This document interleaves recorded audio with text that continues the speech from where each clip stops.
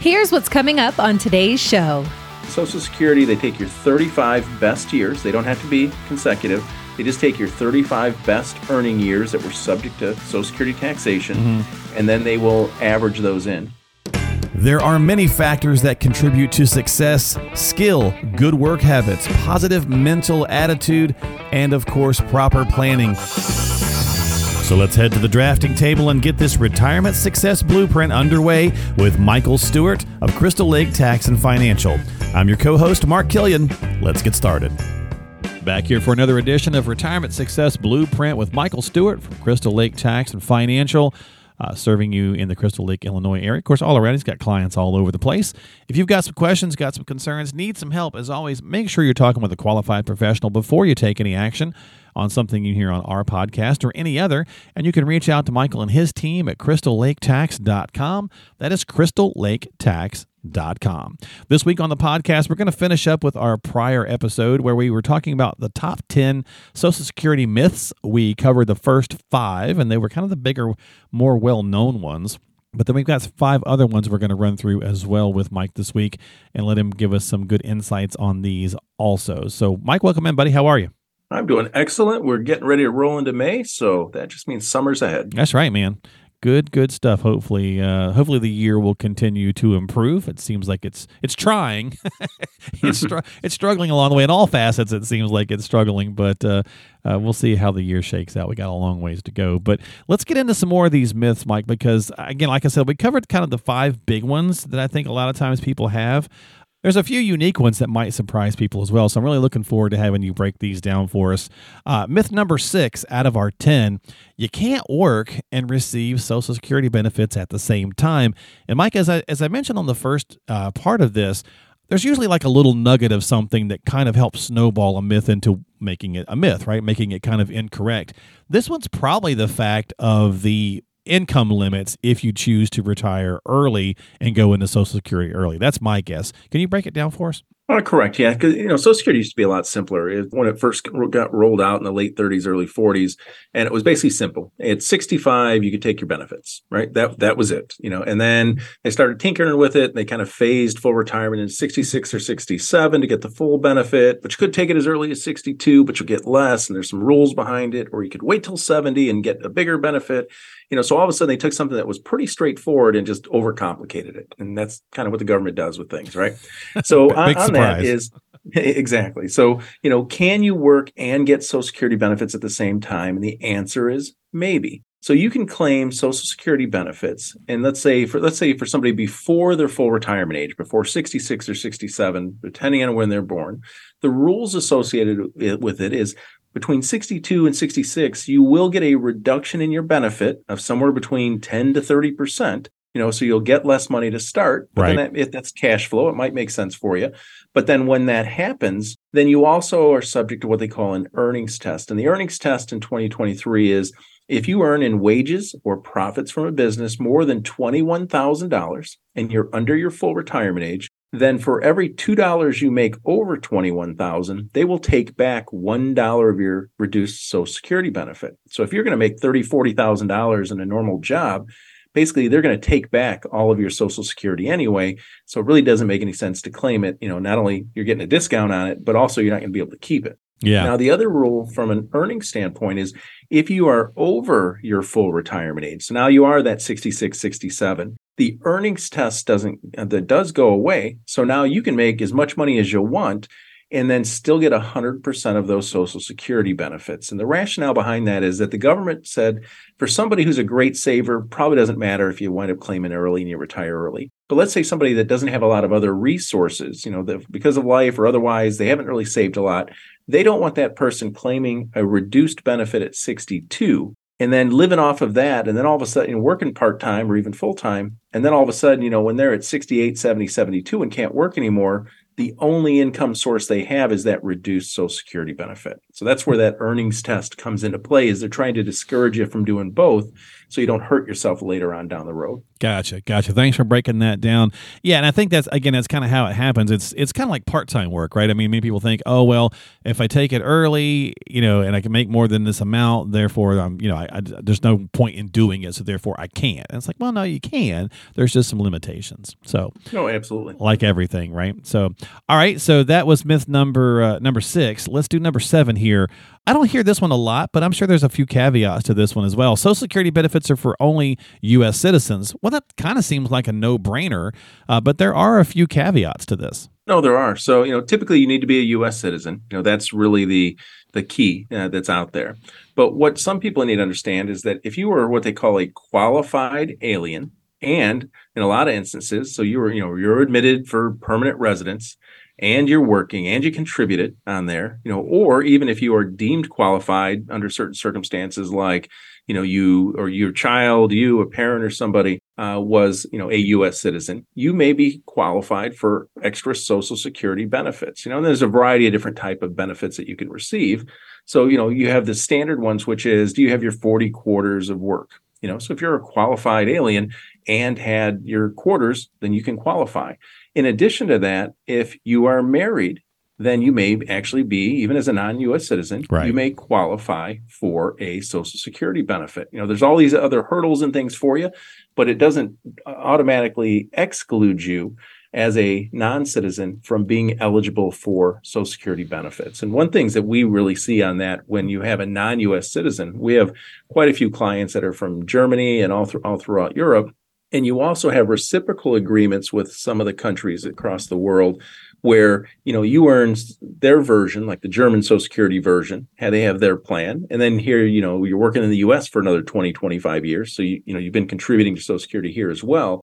And then now all of a sudden there's a reciprocal plan where those two plans work together in your retirement.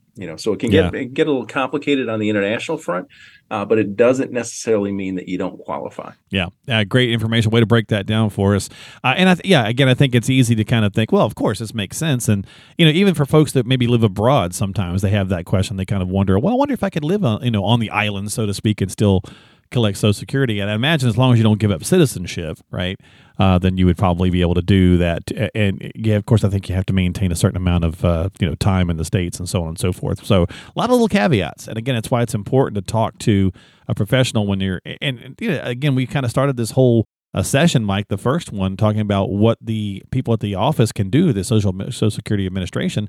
There's a lot of great information they can provide you. The myth for that one was just not when's the best time to turn it on for your financial situation. But there's a lot of other things they can provide you with a lot of great information. So absolutely. Definitely go check them out at ssa.gov as well if you haven't done that. And we'll talk about some of that more as we move through the podcast. Myth number 8. This one's a little interesting one as well, because maybe you can explain this one for us, Mike. If you have a pension, you're not eligible for Social Security benefits. I don't think that's accurate either, right? It's not like it could preclude you, but it may alter things. Yeah, so significantly. And, so we have a lot of clients that are either had worked for, local government, so they have a public pension, or maybe they, with the Illinois TRS, Teachers Retirement System, on there. And what happens is, for a lot of people in those type of public service roles, they haven't, now they've changed it more recently, but, for somebody that's been doing this for 20, 30 years, is that they weren't paying into Social Security because the money for Social Security was instead going towards their pension plan, their public pension, which is being funded by tax dollars at the same time. So what happens with Social Security is, if you have a public pension, then that may phase out any eligibility that you might have for your Social Security benefits under what they call a windfall, or a WEP,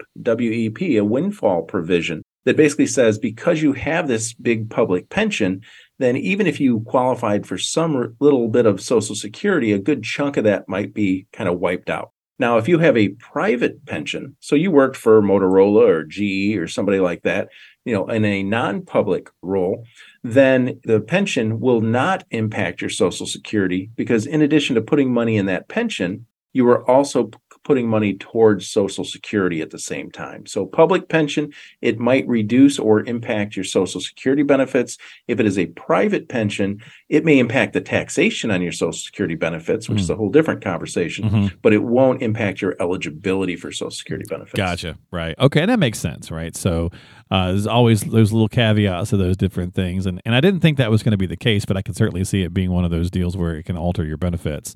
All right. Myth number 9. And this one I kind of think falls into the conversations that we've been hearing about means testing, where that's not a thing yet, but maybe that's something that they do to maybe prolong Social Security. And we kind of touched on that on the prior podcast. But basically, it's the conversation and the myth around, Mike, that Social Security benefits are based on your income and your total assets, and that's not accurate. No, correct. Yeah. So Social Security benefits are based on basically your lifetime of earnings, your best 35 years of earning. So when they take, don't have to be successive. So when you get to start filing for Social Security, they're going to go back to whatever wages you had throughout your entire lifetime that were subject to Social Security. And then what they're going to do is they're going to index them, for what they call, a means indexing, which is, so $1 in 1972, they're going to inflation adjust it so it's equivalent to $1 today to make it kind of a light comparison. And then they're going to say, okay, the first X amount of your wages, then we're going to give you a percentage of that. And then the amount over that, we're going to give you a smaller percentage of that. And then even the amount over that third number, that third bend point, we're going to give you a less percentage of that. And what does that really mean? That means they use these 3 bend points on different levels of income so that there isn't a huge disparity. Say somebody that made $75,000 on average for Social Security and somebody that was making $200,000 a year. And the main reason is, the $200,000 will have a slightly larger benefit, but it won't be dramatically different than that person making 75 or 100, because the bigger the income got, the less of that was actually applied to a higher Social Security benefit, because the main goal of Social Security was to replace lower income, not necessarily replace somebody who's making $150,000, $300,000 a year. Right. So, and it doesn't matter about your current level of income or your current level of assets. They don't come into consideration currently. It's based on those 35 best years. And then, of course, the age at which you claim it. Where means testing comes in is, and it'll probably happen at some point, unfortunately, is Social Security saying, well, as a household, you make too much, so maybe you should, in retirement, so maybe you should either give back or not be eligible for that Social Security. So if you make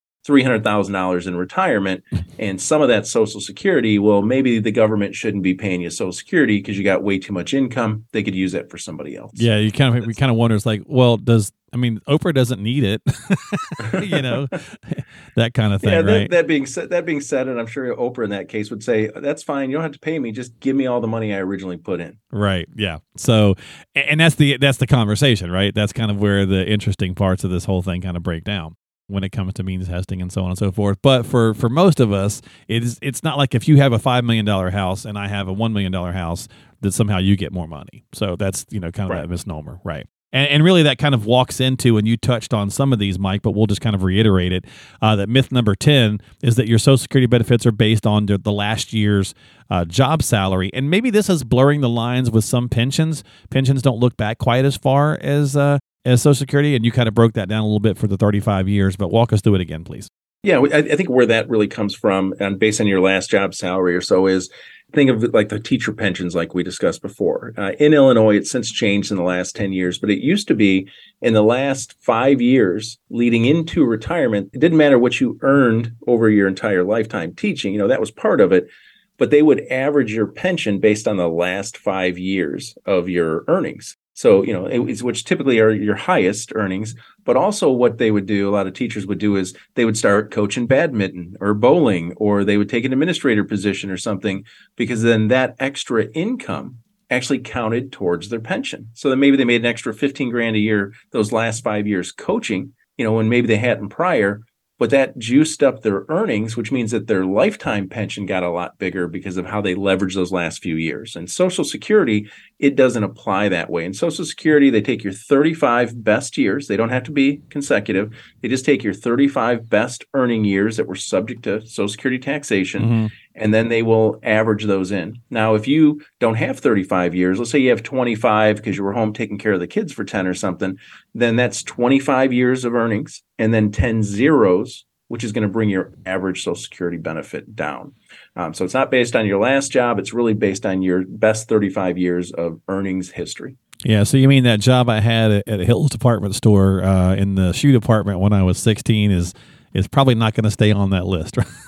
Well, the funny thing is, depending on the age that you're qualifying, some of the conversations we have with clients, if the numbers are a little bit tighter than maybe what they're comfortable with or we're comfortable with, might be, hey, we want to retire right now. We look at our 35 years, and it's pulling in some of those when they were 17, right. 19, and 20, when they were making $6,000 or $8,000. So if they just even work part-time for a couple years, they could retire, technically, and then just work part-time in the early couple years of retirement. They can actually be replacing some of those years while they're getting benefits, and that's going to lead to an even bigger benefit over time. Oh, well, that's really interesting. That's a nice little loophole, for lack of a better term, right? That you can kind of make some adjustments there. And it's probably where it's really important to kind of finish up by saying that, again, that's why, it's important to go to ssa.gov. We don't get those little green sheets anymore. So, going and looking and making sure those numbers are accurate, especially for, I imagine, for self-employed people or people who have done a lot of moving around in jobs through COVID, whatever the case is, to make sure that those salary numbers are accurate. No, absolutely. Because a lot of times we'll see either companies have gone out of business, but they didn't report the wages, even though our client actually did withhold that money from payroll over time. So if you look at that earnings history and you see some pockets in there, like, wait a second, I know I worked that year, but why am I not getting credit? Right. You definitely want to explore that between your tax returns and the Social Security Administration to make sure, because once again, you don't want to put any donut holes in those 35 years if you can avoid it. All right. Well, there you go. So that is our 10 Social Security myths with Michael Stewart here. We were covering those over the last 2 podcasts. And of course, if you haven't done so yet, consider subscribing to us on Apple, Google, Spotify, whatever platform you like using. You can find all the information simply by typing in Retirement Success Blueprint into the search box of said app, whatever one that might be that you like using. Or you could just find it all at crystallaketax.com. That's crystallaketax.com. And drop a line into the team while you're there. We take email questions from time to time here on the show. And we're going to do that. We're going to wrap it up this week with Doug in Rockford. And Doug says, Michael, someone told me that I should start doing some Roth conversions with the money in my IRA, but I've always been told I make too much to do a Roth. So I'm a little confused. Sounds like he's confusing the contributions with the conversions. Exactly. So, Doug, there's 2 different things on that one. So one is a Roth conversion. Roth conversion is where you are taking money that's already in a pre-tax account, like your IRA, your 403B, your 401k, and you're converting it into a Roth IRA. And for that, there is no limit on an annual basis. And there's also no earnings limit currently to do a Roth conversion. So if you've got $1 million IRA and you want to convert $100,000 this year, all that means is you're going to take $100,000 out of that traditional IRA. You're going to put it in the tax-free Roth IRA, but there's a toll bridge going across the middle, and that toll bridge is the IRS. So they're going to say, okay, in order for you to put the $100,000 in the tax-deferred account into the $100,000 tax-free Roth IRA, doing a Roth conversion, that means that you got to pay income taxes on that $100,000. And it's going to get taxed at your highest income tax rate, because remember, let's say you make $50,000 a year, that's taxable. But now you're throwing another $100,000 of taxable income on top of it. So the first thing that you want to do anytime you're even considering Roth conversions is sit down with a fiduciary financial planner and say, okay, first and foremost, does a Roth conversion make sense? Does me paying taxes today make sense when I look out 5, 10, 20 years down the road? The other part of your question was that you didn't think you were eligible for a Roth is you may not be eligible to do a Roth contribution. That means if you're over 50, you could put up to $7,500 into a Roth IRA. You don't get a tax break, but whatever that $7,500 going forward is completely tax-free to you. So Roth IRAs have both a contribution limit of $7,500 annually if you're over 50, in addition to an earnings limit that, if you make more than X amount of hundreds of thousands of dollars, you can't contribute. But where there is no cap is on a Roth conversion. Now, if you're several years out from retirement or needing a lot of income off the portfolio, we do a proactive Roth conversion strategy. We run a report called a tax burden analysis. And I'll give you an example, one we did the other day, where we had an individual at $1 million, he's 65 years of age, doesn't need this specifically for his current income, won't need to touch it till 73 when the government's going to make him take out for required minimum distributions. So we are converting about $125,000 a year over the next 5 or 6 years. So we're going to get about 2/3 of that converted over to his Roth, pay the taxes on it. And the reason is because in our tax burden analysis, if he just goes with the government's plan of taking the money out for his RMDs, paying the tax on it, and then whatever's left in the back end his kids inherit and they pay tax on that $100,000, he could potentially pay up to $700,000 in income taxes on the original $1 million today. Or if we had a proactive conversion strategy and only paid about 24% tax over the next 5 years, he, instead of paying $700,000, he can pay about $240,000. Now, nobody likes paying taxes, but if you could pay about 2/3 less, that's a win at the end of the day. And then we're earning our 1% in that regard.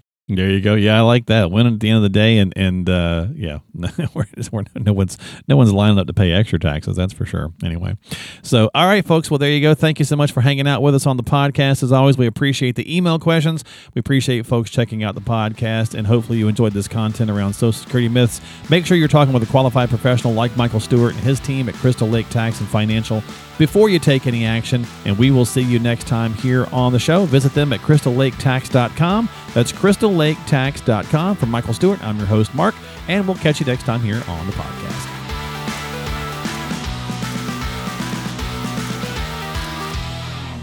Investment advisory services offered through Sound Income Strategies, LLC, an SEC-registered investment advisor. Crystal Lake Tax and Financial and Sound Income Strategies, LLC, are not associated entities. Crystal Lake Tax and Financial is a franchise of the Retirement Income Store. The Retirement Income Store and Sound Income Strategies, LLC, are associated entities.